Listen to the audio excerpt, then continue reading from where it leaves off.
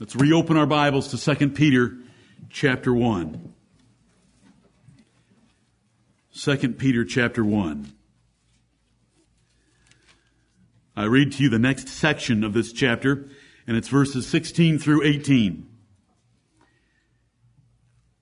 For we have not followed cunningly devised fables, when we made known unto you the power and coming of our Lord Jesus Christ, but were eyewitnesses of his majesty. For he received from God the Father honor and glory, when there came such a voice to him from the excellent glory, This is my beloved Son, in whom I am well pleased. And this voice which came from heaven we heard when we were with him in the holy mount. Amen and amen. You had read to you the accounts of the transfiguration of our Lord by Matthew, by Mark, and by Luke. If you were paying close attention, you saw that Luke had at least 5 different or added facts that we didn't get from Matthew or Mark. Mark had one that Matthew did not give. Matthew has one that Mark and Luke do not give. And that is why, as Brother Jeff said, this is the perfect Word of God. 3 writers, different viewpoints. We put them all together and we arrive at the event. It isn't a bit different in the world when you read the reports of different reviewers or historians or editors about an event that takes place. They look at it from slightly different angles. They each decide that they will include or exclude various facts, and so they have different stories, but we put them together to get the whole story. It's the same event. You say, but I just can't handle that it said 6 days in Matthew, 6 days in Mark, and 8 days in Luke. That should be so simple for you.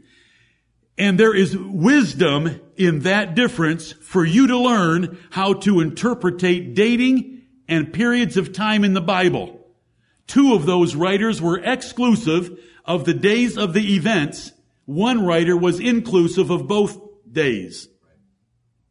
Jesus was speaking on one day, and he says something in the context of all 3 of those transfigurations.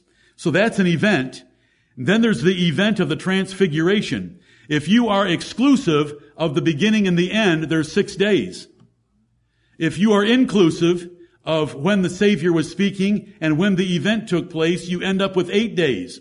Right. And if you will learn from Bible differences like that, it will save you in other passages. Amen. That sometimes the Lord is inclusive and sometimes He's exclusive. A minor point, but don't let it rattle you. I love the fact that it is there.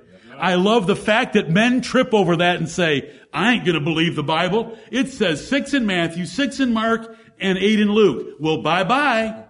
Is it the Quran or the Book of Mormon that you prefer?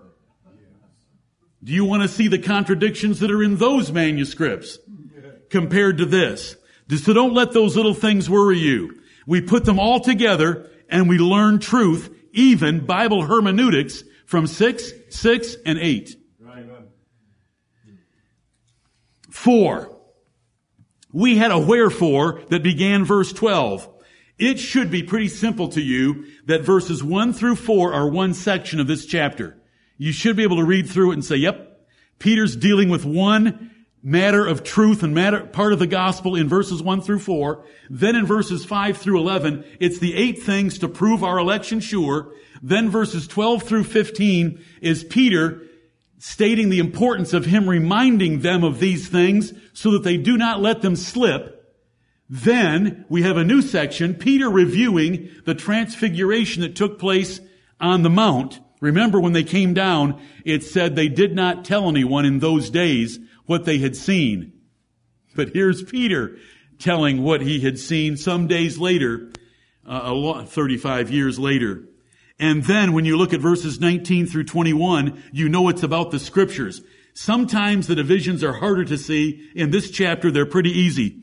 But when we came to section 3, which is verses 12 through 15, it began with a wherefore, because it was drawing a conclusion from the great importance for your life of Christ, heaven, and holiness. Christ securing everything for us, including eternal heaven in His everlasting kingdom, and our holiness assuring our hearts of that matter. Right. So we had a wherefore, and so wherefore, Peter said, I am going to spend the rest of my life, plus I am going to take measures that after I'm dead, you will have these things always in remembrance of Christ, heaven, and holiness. Right. 4. Peter needed 4 verses to get it off his chest that sometimes there needs to be a lot of the same old gospel preached. And I don't mean that it's a light matter. I just mean it's the same thing that you've heard before to remind us of the importance of it so that we would live a holy life. And that is 12 through 15. Wherefore, I am going to continually remind you because Christ and heaven and holiness are so important. Now he's got a whole nother line of reasoning.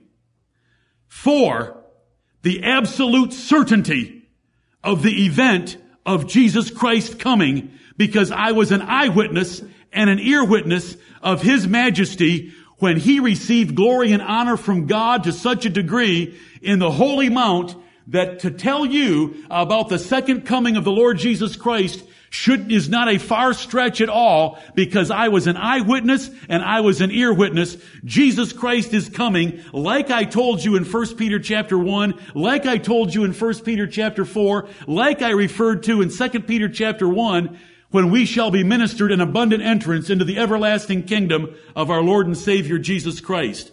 4, there is a solid foundation for gospel truth. Right. This pulpit reads and declares the Word of God. There are so many other pulpits today. There are Catholic pulpits with all the fables that you can possibly imagine and then some from that brothel. Then there are the charismatic and Pentecostal churches where they are getting in pulpits and saying, I had a dream. The Lord appeared to me, and, Jesse Duplantis will say, I died and went to heaven. And there were all these little spirits floating around with wings flying around like little hummingbirds. And those are all your babies that died. And the Lord would just twitch, Jesse Duplantis twitches anyway, but twitches his finger and angels would be thrown up against the wall. Any of you know about it? You should know about it. I've sent you links for it, just for you to realize the fables that are going down for the gospel today from so many pulpits. What you heard from Brother James. Thank you, Lord. The apostles did not go out preaching some cunningly devised fable. Right. They went out preaching a gospel of good news and glad tidings that they had verified to them in various ways. Remember, they saw the risen Lord Jesus Christ. There were above 500, there were more than 500 that saw Jesus Christ after He rose from the dead, and the apostles ate and drank with Him. Spirits don't eat and drink. Right. Abigail, if a spirit ate a sandwich, would you be able to see the sandwich go down? Spirits don't eat and drink. We need a body to eat and drink. We have a solidly established religion. It is not an illiterate trader of the Arabians who had hallucinations and dictated them to someone that could write it down, since he wasn't educated or smart enough to write it down himself while he was playing with his single-digit wives. That's Muhammad and the Quran of the moon-worshipping Arabians and their moon god, Allah. We worship Jehovah and His Son Jesus, and we have a solidly established religion. There are so many historical events connected to the Bible. There is so much scientific evidence taught in the Bible. There are so many prophecies in the Bible that we have known were fulfilled in the past. Do you know how many prophecies describe Jerusalem being compassed with armies, a trench being dug around it, and its walls being leveled and every stone pulled apart? And it happened in 70 A.D. There's nothing like that in the Quran. There aren't any prophecies because he wasn't a prophet, though they claim him to be the greatest of prophets. I thought a prophet was supposed to prophesy. I thought that was what the title of the job meant. But we have a wonderful religion that we believe, and the gospel of Jesus Christ is solidly established.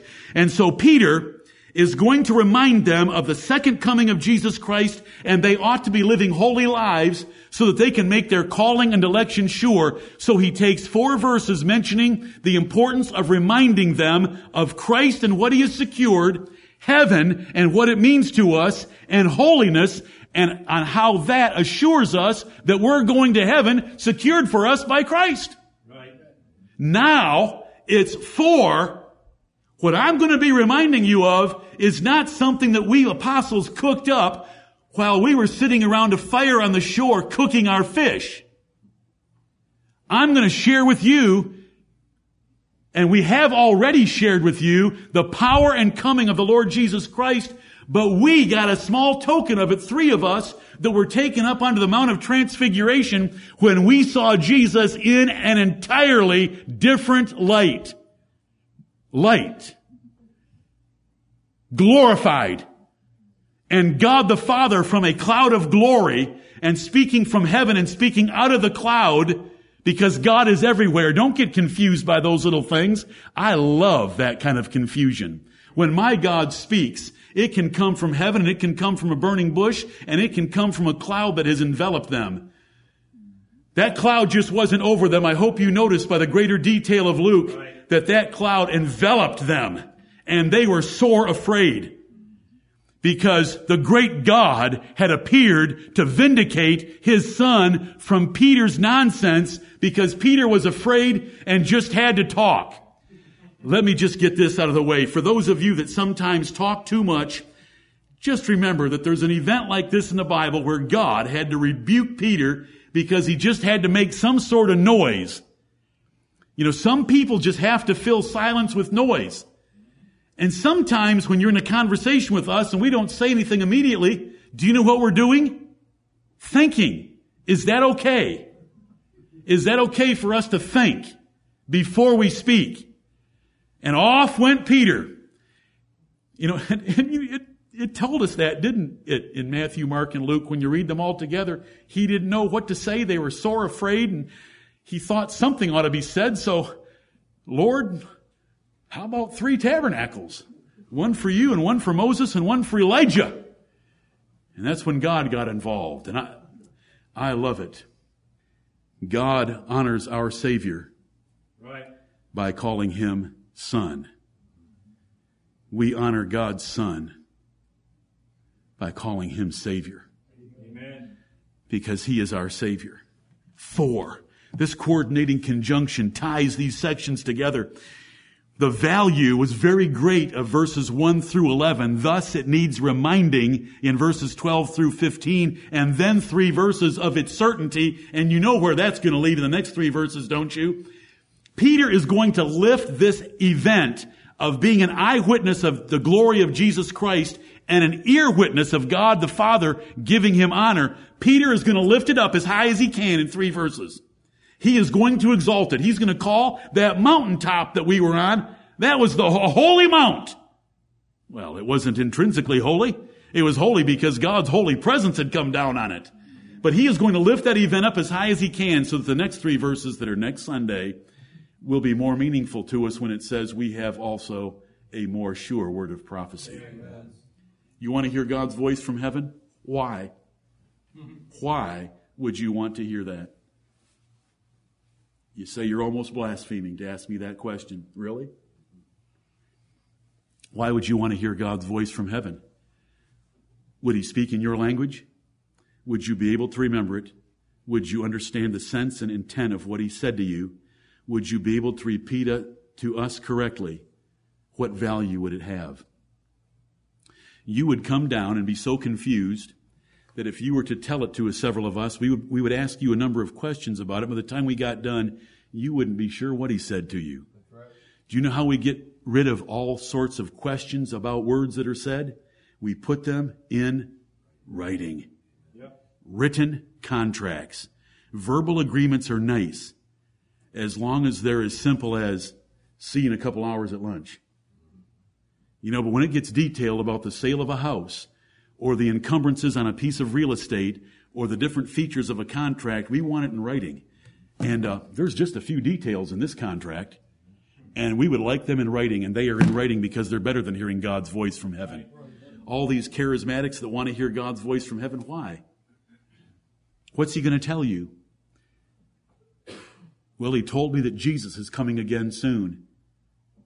Well, why didn't you read that and believe it? If God tells you anything that the Bible doesn't have, it's the God of this world talking to you, not the God of the Bible. These 3 verses are pretty simple. They're going over the transfiguration. We read all 3 accounts so that you would hear everything that was there. You know, we typically default to Matthew, or maybe you don't, maybe I do. I typically default to Matthew when I'm reading the transfiguration. I bang into Matthew chapter 17, the first 9 verses, and I forget that Peter went to sleep there as well as the Garden of Gethsemane. Did that bother you, hearing that from Luke? It's comforting, isn't it? Amen. Have you ever prayed and found yourself sleeping on your knees? Or your mind wandering? Thank you, Lord. Peter was still one of the chief apostles. Peter still wrote 2 epistles, and Jesus loved Peter, and Peter loved Jesus, though he did get heavy with sleep from time to time. Ever get heavy with sleep and you're dozing off even in a service like this with a very eloquent and entertaining speaker? I'm glad you all laughed. That's how it was intended. It's comforting to read those. But these 3 verses are Peter, because it's now long past the resurrection of Jesus Christ. He is free to talk about this special event that happened to 3 of the apostles, and that was to see Jesus' majesty on the Mount of Transfiguration. The coming of the Lord Jesus Christ was already being questioned and confused. The coming is referred to and alluded to in verse 10 and 11 of chapter 1. Verse 11 says, "For so an entrance shall be ministered unto you abundantly into the everlasting kingdom of our Lord and Savior Jesus Christ." In general, that happens at the second coming of Christ. But chapter 2, the first 3 verses, "There were false prophets also among the people, even as there shall be false teachers among you, who privily shall bring in damnable heresies, even denying the Lord that bought them, and bring upon themselves swift destruction. And many shall follow their pernicious ways, by reason of whom the way of truth shall be evil spoken of." Then chapter 3 that was read to us by Zach. Verse 1, "This second epistle, beloved, I now write unto you, in both epistles, which I stir up your pure minds by way of remembrance, that ye may be mindful of the words which were spoken before by the holy prophets, and of the commandment of us, the apostles of the Lord and Savior, that Jesus was coming again. But knowing first that there were scoffers that were going to come, that were going to question the promise of his coming. The message of the prophets and the apostles of Jesus were, Jesus is coming again. Jesus rose from the dead, and Jesus is coming back, but there would be scoffers. Do you remember in 2 Thessalonians chapter 2, Paul warned the Thessalonian church, "Do not be moved as if the day of Christ is at hand, whether you hear about it from word or in an epistle as if it were from us, a forged epistle of the apostles, don't believe it. For there are 2 events that have to take place first. There has to be a great falling away, and the man of sin has to be revealed before Jesus can return." Then, over there in 2 Timothy, we have Hymenaeus and Philetus, who were saying that the resurrection was past already and overthrew the faith of some people. So as early as the apostles' lifetimes, the second coming of Jesus Christ, the resurrection from the dead, remember, Corinth was already denying the resurrection of the dead. There were serious heresies out there about the second coming of Jesus Christ, the resurrection from the dead, and what was going to take place. And so, Peter, having preached it in his first epistle, having reminded them again in this epistle, having the 3rd chapter about the second coming of Christ and the burning up of this world, he gives them 3 verses. What we have preached to you is based on certain evidence. Christianity has solid, substantial evidence. There were over 500 people that saw the Lord Jesus Christ risen from the dead, and they immediately declared what they had seen, and they immediately wrote it down, and it could have been refuted by people then living who were contemporaries of Pilate and Herod and Jesus and John and the apostles, but it wasn't. There were a few Jews bought off, but which message was believed? The Jews that were paid and the Roman soldiers that were paid to lie about the resurrection of Jesus, or the fishermen from Galilee that said they ate and drank with the Lord Jesus of Nazareth? The latter. Thank you, Lord, for the glory of your gospel. His gospel was being corrupted, and the second coming of Christ was being confused. But Peter wants to declare that these events that we have preached to you, when we made known unto you the power and coming of our Lord, Paul made it known because these people were Paul's people. These churches were Paul's churches. All the apostles had a united ministry. Just different audiences. Their gospel was one and the same. The power and coming of the Lord Jesus Christ. Because those angels had told them in Acts chapter 1, why are you staring up into heaven? That same Jesus, which is taken up from you into heaven, shall so come in like manner as ye have seen him go into heaven. 4, we have not followed cunningly devised fables. Religion has always been full of cunningly devised fables. For these little baby bombers over in the Middle East, if you strap a bomb to your belly and wander into a restaurant and set it off, where do you get to go? To the heaven of the Muslims. What do they have there? Palm trees. What else do they have there? They've got 72 virgins waiting for you. You could only marry 4 in this world, but you get 72 in the next. Fables. Does it influence people? I ask you, does anybody strap a bomb to their belly and wander into a restaurant and light it off? Yes, over and over again. The pagan gods of Egypt and of Canaan and of Greece and of Rome abound with the fables of their gods and what Hercules did and what Hercules didn't do. Let Hercules meet Samson for a couple of minutes, like I said last Lord's Day, and we'll see who's the strongest. Right. Samson or Hercules. But I don't know how they could meet, because there's never been a Hercules unless you wanted to read an interesting revisionist approach to Hercules, that it's nothing but a twisted and confused story about Samson. Right. Go type in Hercules, Samson, Bible. Our religion is the truth. It rules the world. Amen. Is this still the year 2015? Mm-hmm. Yeah. Admitting our religion and its founder, the Lord Jesus Christ. Are weeks still 7 days long? Yep. Yes, because our Bible says a week should be 7 days long. Thank you, Lord. There's Jewish fables of national conversion, recovery of Palestine, Jewish superiority, the Messiah reigning in Jerusalem, and an earthly millennium. We have not followed cunningly devised fables. Jesus warned in Matthew chapter 24, many will come in my name saying, I am Christ. Cunningly devised fables. The Roman Catholics are full of this junk.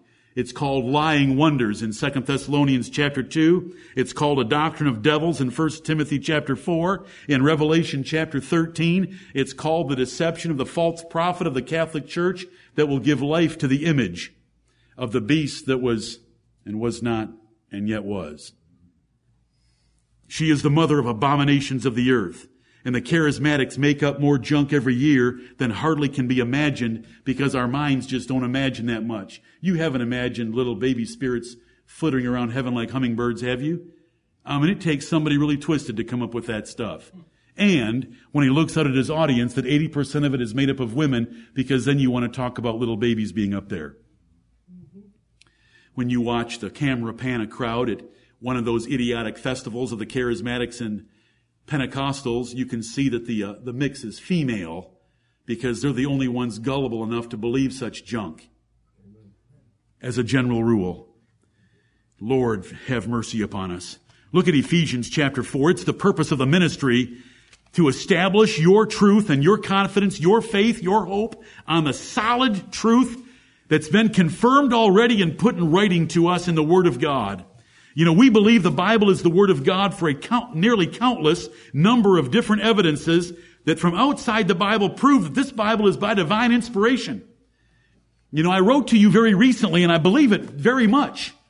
One of the great proofs that the Bible is a divine book is what's happening right now with the explosion of sodomy and transgenders and transvestites and transsexuals and all the rest of that stuff, because Romans chapter 1 says when a group of people deny the Creator and worship the creature and are no longer thankful, but become wise in their own imagination. And has our nation done that over the last 50 years? Oh, yeah. Has it done specifically that over the last 50 years? Has it blown creation out the window, sucked in Charles Darwin and evolution, and are no longer thankful? They don't even want to call Thanksgiving Day anymore. It's Turkey Day. It's not based on Thanksgiving. Presidential proclamations come out of Washington, D.C. and tell us to be thankful for first responders.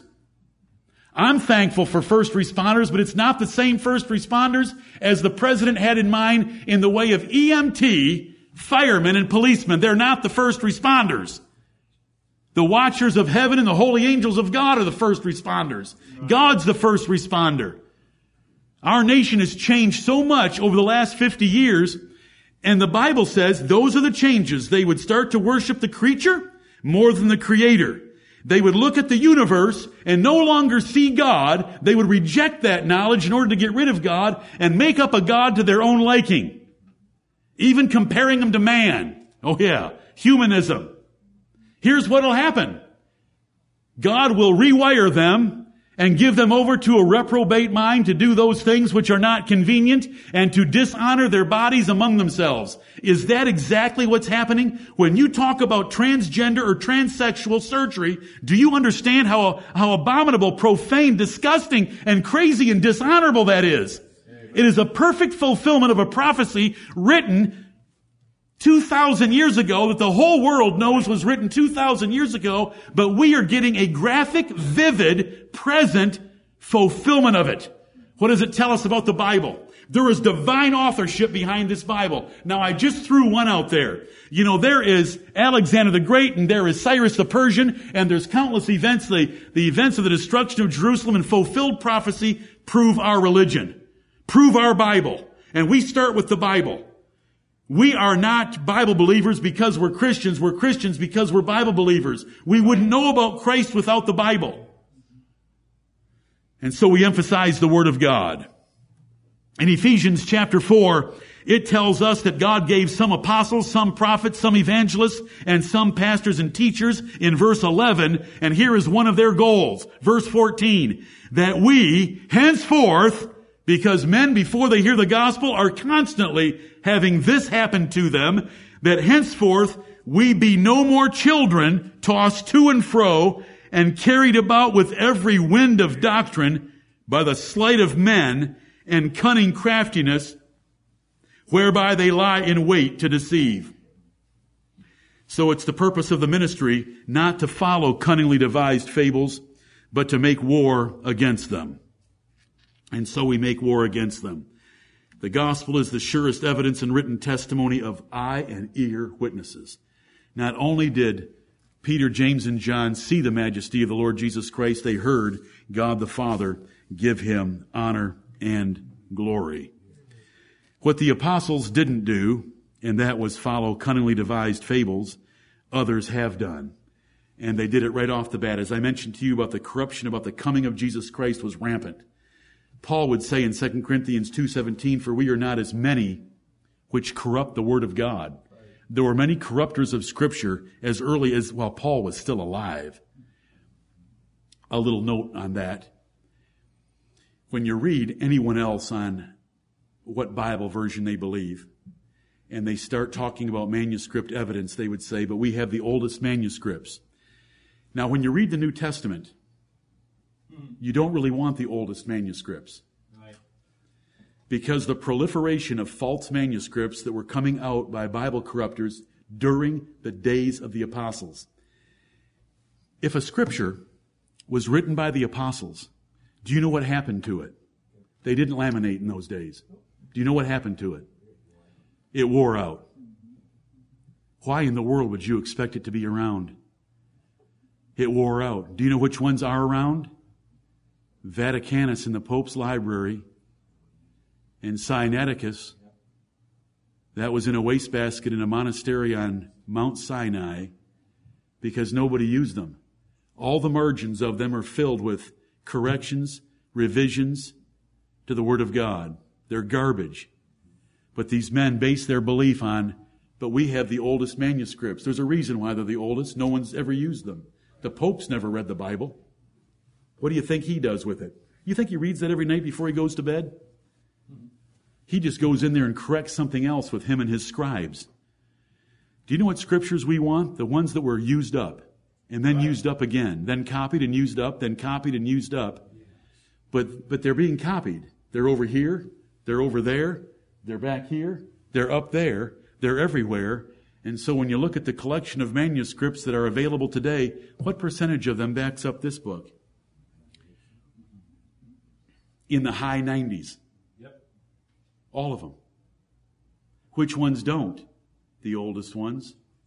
Who wants the oldest ones? Paul said, for we are not as many which corrupt the word of God. Right. We want the ones that are the Bible of the martyrs, the Bible of changed lives, the Bible of changed nations, the Bible of fruit. We don't want a Bible that's even closely connected to the Catholic Church in any way, shape, or form. That's the mother of harlots and abominations of the earth. That was just a little rabbit trail. We got to get back to 2 Peter chapter 1 and verse 16. 2 Peter chapter 1. Our Bible is wonderful. Amen. Thank you, Lord, for it. We thank you and bless you and praise your holy name. Jude said that we ought to earnestly contend for the faith once delivered to the saints, because men had come up that were corrupting it and teaching a lascivious grace, turning the grace of our God into lasciviousness. Paul warned the Ephesian elders, men would arise from you to lead disciples after them. Take heed to the word of his grace, which is able to build you up and keep you safe. In Acts chapter 20. When we made known unto you the power and coming of our Lord Jesus Christ. For we have not followed cunningly devised fables when we made known unto you the power and coming of our Lord Jesus Christ. When we told you about the power and coming of Christ, we weren't following men's fables. We were giving you solid gospel truth. Paul gave it. I had some of those passages read to you. Peter gave it. I had passages read from 1 Peter to you. Peter's already alluded to it, and Peter's going to spend his 3rd chapter on the same subject, the second coming of Jesus Christ. Was the power and coming of the Lord Jesus Christ when he was transfigured? Okay, for you technicians that want to know the difficulties that we have to face almost weekly with rightly dividing the word of truth, was the power and coming of the Lord Jesus Christ when he was transfigured? No, because he did not come in any way at that time except to come down from the mountain. Right. And I don't think that's under consideration here. No, because there was no power of his shown or exhibited in transfiguring, because the same thing happened to Moses and Elijah. No, because he had not yet been given all power at the Father's right hand. But they want to turn this into a statement that the power and coming is the transfiguration. You say, why would they want to do that? Do you want to know? We'll use Mark as our example. Mark chapter 9. I'll show you. Those that hold this position are commentators and men a whole lot closer to us than that. Mark 9. Are you afraid of the fact that if the coming of Jesus is described in the Bible as happening at different times, does that bother you? Can Jesus come in a certain way here, in a certain way there, in a certain way in the second coming? Of course. Here's what happens. Mark 9, verse 1. Bryant read to us the transfiguration account of verses 2 through 10. But look at verse 1. And he said unto them, Verily I say unto you, that there be some of them that stand here, which shall not taste of death, till they have seen the kingdom of God come with power. Do you know what they do? Go to the next verse and say, see, the kingdom of God came with power in the next 9 verses. Really? How many died between verses 1 and 2? None. Are you sure, Pastor? None. No one died between verses 1 and 2. No one dies in 6 days. You say, one might have. Well, then would he have said that there be some of you standing here that shall not taste of death? When the Lord Jesus Christ says, there be some of you standing here that shall not taste of death, is he referring to a majority or a minority of the crowd in front of him? A minority. He's pointing out that this event of my kingdom coming with power is going to come at a time when most of you are gone, but some of you will still be alive to see it. Is there an event that took place at about the distance of time when it would have weeded out most of an adult crowd that heard the Lord Jesus Christ, but a few would have lived long enough? 70 A.D. is that verse. Verses 2 through 10 don't have anything to do with that first verse. How about Pentecost? Let's say Pentecost was several months later. Let's say it was a year later. It wasn't, but let's say it was. Pentecost. Did power come at Pentecost? Yeah, oh yeah. Was the kingdom of Jesus Christ revealed more plainly at Pentecost? Yeah. But how many died between verse 1 and Pentecost? None. So then they go over to 2 Peter chapter 1 and say, see, the power and coming of Jesus Christ is explained by the transfiguration. Bunk. Mark your calendars. That's ridiculous. Okay? Is this powerful coming of Jesus Christ his first coming or his second coming? I'm going to a new batch of commentators. When Jesus came the first time, did he come with power? The power of the highest shall... Oh, yeah. Power of the highest shall overshadow thee. When he rose from the dead, was he declared to be the Son of God with power by the Yes. But is that the coming that Peter is talking about in 1 Peter and in 2 Peter? No, it's the second coming. What is the one that scoffers are attacking? Which is the one they needed to believe in? Which is the one that they needed to make their calling and election sure for? These are already baptized believers that Jesus did come the first time. He was the Son of God and he was their Savior and was sitting at the right hand of power in heaven. You know, we could creatively do some things like I just did with the power of the highest overshadowing him, but Jesus didn't come like he's going to come the next time. The great coming to which the Bible points us is the second coming of Jesus Christ to draw us up to himself. The dead shall rise first, and they which are Christ and are alive shall be caught up together with them in the clouds to be with the Lord in the air. Then everything begins to happen.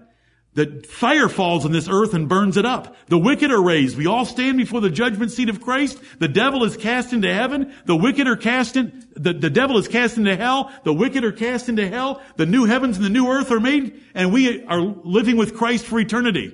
A huge amount of the greatest events happen at the second coming of Jesus Christ. And we believe that that's what Peter was talking about in 1 Peter chapter 1. That's what Peter was talking about in 1 Peter 4 when he said that we made known unto you. When did Peter make known to people 1,000 miles away from him? When he wrote 1 Peter. And what did he write about in 1 Peter? But the second coming of the Lord Jesus Christ. And that's what he had just pressed those people to be thinking about. Make your calling and election sure. For what purpose? So that you can get into heaven. When do you get into heaven? At the second coming of the Lord Jesus Christ. I'll not waste more of your time on that subject. The second coming is something that should be rejoiced in, for it will involve the use of power unlike anything else that has ever happened. Right. It will truly not be a metaphorical coming. He is coming in flaming fire with his mighty angels to resurrect the dead, destroy the world, judge the quick and the dead, create a new heaven and new earth. But we're eyewitnesses of his majesty. We, when we declared unto you and made known to you the power and coming of our Lord Jesus Christ, meaning his second coming, we did not base it on fables. We based it on having been eyewitnesses of his majesty. And that's what he says in the last few words of verse 16. Those three men were given an eyewitness token of the second coming of the Lord Jesus Christ in that they saw him glorified for the first time. You know, John got to see him glorified later in Revelation chapter 1, and John was lifted up in the Spirit, and heaven was opened to him, and he saw things that Paul and Peter didn't get to see, but Peter had this event that he got to write about here, and that was Jesus being given majesty when he was transfigured. 4. What is this majesty? Majesty is the character and quality of a king or a reigning prince. What majesty did Jesus receive? For he received from God the Father honor and glory. And how did he receive it? Did he receive it by glistening and turning white and being bright? Moses and Elijah were sort of like that. No, it tells us how he received it. For he received from the Father honor and glory when there came such a voice to him from the excellent glory, this, not these, this is my beloved Son, in whom I am well pleased. Please note the grace of God that Peter did not have to write the fact that he had made the idea of 3 tabernacles and God had to say, hear him. No, that's just left out. It's like Hebrews 11 says that by faith, Samson, and we leave out the stuff that we don't really want to remember. God is very gracious. And we want to remember that. For he received from God the Father honor and glory when it's in these words. I know, Brother Crosby, but it says in verse 16, we were eyewitnesses of his majesty. Now you're saying that it was what they heard. That just doesn't make sense to me. If they were eyewitnesses of his majesty, how did they hear that he was majestic? Can I remind you of any other events in the Bible where this is true? When Moses said, show me your glory, what did he get to see? He got to hear words. Right. When Job said, I have heard of you with the hearing of the ear, but now mine eye seeth thee, had he seen God? Or just had a few more paragraphs given to him about the glory and greatness of God? Are you with me? Amen. You're going to think that this is confusing, talking about being an eyewitness of his majesty. Then we heard these things when we were with him in the Holy Mount. It all just works together perfectly. They saw him white, bright, like the sun, light, glistening. But they also heard, this is my beloved Son, in whom I am well pleased. And it came out of this cloud, and it came from heaven at the same time, this cloud that enveloped them. And this cloud was the glory of the Lord. When you go back in the Old Testament and you read about the cloud of glory that would fill the tabernacle on times, Moses couldn't get in there because a cloud filled it. Now, I thought planes flew through clouds. But I don't believe a plane could have flown through this cloud. This cloud would come down and fill the tabernacle, and the glory of the Lord would be emanating out of that tabernacle, and Moses and the priests would not be able to do their job. And do you know what it's called? The cloud of the glory of the Lord filled the house. Can you think of another event when it happened? Solomon's temple. Right. The last event for Solomon's temple and its dedication, the priest took the Ark of the Covenant into the Holy of Holies and came out. And when they came out, the cloud, you can read it first. You're standing against a crowd. 1 Kings chapter 8. 1 Kings chapter 8. Thank you, Mark. I love 1 Kings 8, and you should too. And 2 Chronicles 7, they're the dedication of the Temple of Solomon. 1 Kings chapter 8, verse 10. It's just described the priest taking the Ark of the Covenant into the holy place. Verse 10, and it came to pass, 1 Kings 8:10, and it came to pass when the priests were come out of the holy place that the cloud filled the house of the Lord, so that the priests could not stand to minister because of the cloud, for the glory of the Lord had filled the house of the Lord. Amen. And there's Peter, James, and John. They're sleeping. They're sleeping. Oh, they open their eyes. Whoa! There's Jesus, Moses, and Elijah all glorified and They don't know what to say, so Peter says, let's make 3 tabernacles, one for each of you, Lord. And that cloud comes down, overshadows them, then envelops them. Why didn't the priests just want to go on in there? Aren't the priests making sacrifices to God? I mean, when he gets that close, wouldn't you want to be there? Read it every time that it occurs like this. You did not go in. Well, that cloud came right over them and wrapped its arms around them, and the voice came out of that cloud, and Peter's going to say it came out of the excellent glory. Does that make sense with what we just read? The cloud was the glory of the Lord. I mean, this is... Could you preach the second coming of Christ if you had been in the Mount of Transfiguration? I think you'd hit the pulpit a few times. I think you'd punch the air a couple of times, because you would have seen the Lord Jesus Christ in glory, and you would have known that the God of heaven had come down to encircle you to get your mind straightened out, that you needed a little straightening, that Moses and Elijah weren't to be compared to his son, the Lord Jesus Christ. This is my beloved son. Don't you dare mention Moses and Elijah in the same sentence with him. And don't you think of 3 identical, tri-tabernacles for these 3. This is my beloved son in whom I am well pleased. Hear him. And that voice, they hit the deck. Lord, help us to hit the deck when we read your word and there is no cloud. But when we read your word and we read about the cloud, let us glory in your power. Let us humble ourselves before you. You must increase, we must decrease. The Lord Jesus Christ needs to be lifted up. We need to be put down. Don't you sing that song from 1970 to me about put your hand in the hand of the man. Let's read 1 Kings 8 and verses like that and rejoice that there's a great God in heaven and he loves his son. There couldn't have been a more graphic vision and experience than what Peter described. He had 2 earthly witnesses to confirm what he heard and what he saw, unlike every charismatic and Pentecostal since the Azusa Street mission. Do you know that charismatic religion and Pentecostals have only existed since New Year's Day of 1901? Do you know that if you go do a Google search for the origin of Pentecostalism and the origin of charismatic religion, it is New Year's Day, 1901. Agnes Osmond spoke in tongues after doing everything in their psychological, emotional power to work up tongues. They don't have any witnesses.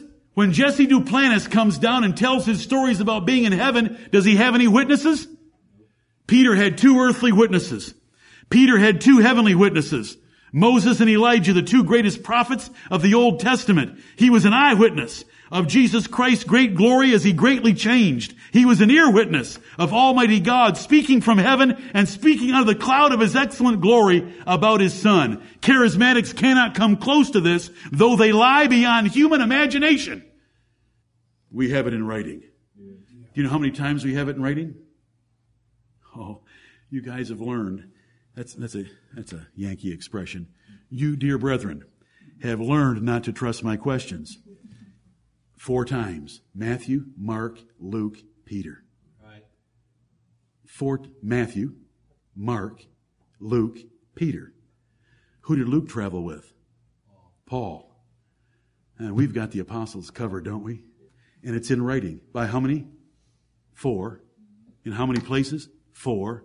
So when you're in the divine library and you don't know which one to pull off, you can pull off Matthew, then you can pull off Mark, then you can pull off Luke, and you can go over here and pull off 2 Peter, and they're going to take you back to this transcendent event.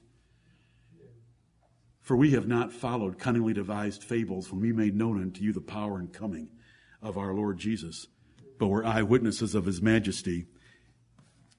For he received from God the Father honor and glory when there came such a voice to him from the excellent glory, this is my beloved Son, in whom I am well pleased. And this voice, which came from heaven, we heard when we were with him in the holy mount. Brethren, when God enveloped Peter and James and John to calm them down and redirect their minds, let's exalt those words. This is my beloved Son. Does that mean anything to you from Ephesians chapter 1 and verse 6? That God has made us accepted in the beloved. We are in Christ. Amen. We're accepted in the beloved. Ephesians 1:6. If he is beloved, then so are you, because God chose you in Him before the foundation of the world. Right. Can you be separated from the love of God? Not a chance. And that love of God is where? In Christ Jesus. Romans chapter 8, verses 38 and 39. If God gave His beloved Son for you, He will surely give you everything else. Romans 8:32. Oh, that is precious. We want to exalt those words. But let me get to this point. We want to fear those words. This is my beloved Son, because they were given to correct Peter's lack of decorum. Peter lacked decorum on the Mount of Transfiguration by talking about 3 tabernacles. Peter was foolishly impetuous, swift to speak and slow to hear, for he did not know what to say due to his fear. Have you ever done that before? I'm an ambassador of God and Jesus Christ, and there's a warning in those words to us. How seriously do you take Jesus Christ in your thoughts and your words and your actions? God knows everything about you. He knows your thoughts in your bedchamber. He knows your thoughts in your heart. Therefore, He tells you don't curse the king, not even in your thoughts. Don't curse the rich, not even in your bedroom. Don't you neglect the Lord Jesus Christ. Everyone here under the sound of my voice, believe on Him today. Believe that Jesus Christ is the Son of God, the reigning King of heaven, and He's coming soon to burn this place up and take us unto Himself. This is my beloved Son. Hear Him. And He's speaking to you today, and He speaks to us with constant reminders, and He affirms constantly that we should bring forth good works if we have believed on Him. If you've believed on Him and you're old enough, get baptized. If you're a believer and you've been baptized, then bring forth the good works. Give all diligence to add to your faith virtue, and to your virtue knowledge, and so forth. And be fruitful in the knowledge of the Lord Jesus Christ. Because this God took this great apostle and enveloped him in His cloud of glory and said, "This is my beloved Son, in whom I am well pleased." Those are singular nouns and pronouns. Moses and Elijah don't count. Nothing counts in this world. You know, we get family elevated too high. We get spouses elevated too high. We get jobs elevated too high. Nothing can compete with the Lord Jesus Christ. Fear these words. He knows every word that comes out of your mouth, no matter where you are. Your actions of commission or omission are perfectly known to Him. Paul would write, "If any man love not the Lord Jesus Christ, let him be anathema maranatha." And so we take these words and they humble us. Thank you, Lord. Thank you, Lord. This voice which came from heaven we heard when we were with Him in the Holy Mount. The lesson is the certainty of the second coming of Jesus Christ with its related events. Resurrection of the dead, burning up of this world, judging of all men, and reformation of the universe. Unbelievable. But you know what? There's no fables involved. It is pure gospel doctrine of apostles that saw Him alive and performed mighty signs and wonders that no one could match and no one could refute their doctrine. And they had a little token, the Mount of Transfiguration. And it's in your Bible 4 times. And Peter uses it to bolster the fact of what they taught when they made known the power and coming of the Lord Jesus Christ. They had seen a glimpse. They had got a little idea of the power of the Lord Jesus Christ and how much God had vested in Him. Now, He wasn't fully vested yet. After His resurrection, He appeared to His apostles and He said, "All power is given unto me in heaven and in earth. Go ye therefore. The gates of hell," jumping back to Matthew 16, "the gates of hell shall not prevail against you." Right. This event of the second coming is infinitely beyond anything that has happened in world history. This event, or meeting Him beforehand, is your most crucial appointment. Some of you get so worked up about doctor's appointments, it shocks me. I haven't met anybody yet, hardly, that they've done much for.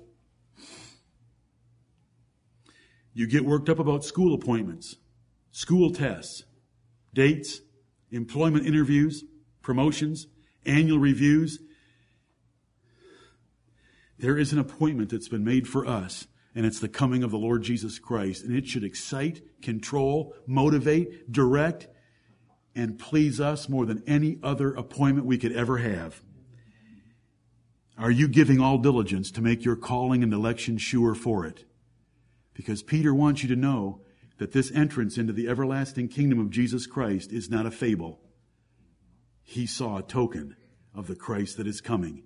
And the Christ that is coming and the glory surrounding him will put us on the deck like it did John in Revelation chapter 1. Thus, because of this great second coming, there needs to be lots of reminders of Christ, heaven, and holiness. Amen. Because there is no uncertainty, for it is based on apostolic witnesses, not fables. May the Lord bless the preaching of absolute, certain truth to you and the knowledge that there is an event coming that has no peer, and it should change our lives. As Zach read to us, those last 5 verses, 2 Peter 3:10 through 14, tell us what manner of persons we ought to be, because everything of this world is going to be burned up, and we shall stand before him, suspended in the space of his divine will for blessing or cursing, and we can make it sure through Jesus Christ our Lord. May the Lord bless the preaching of his word.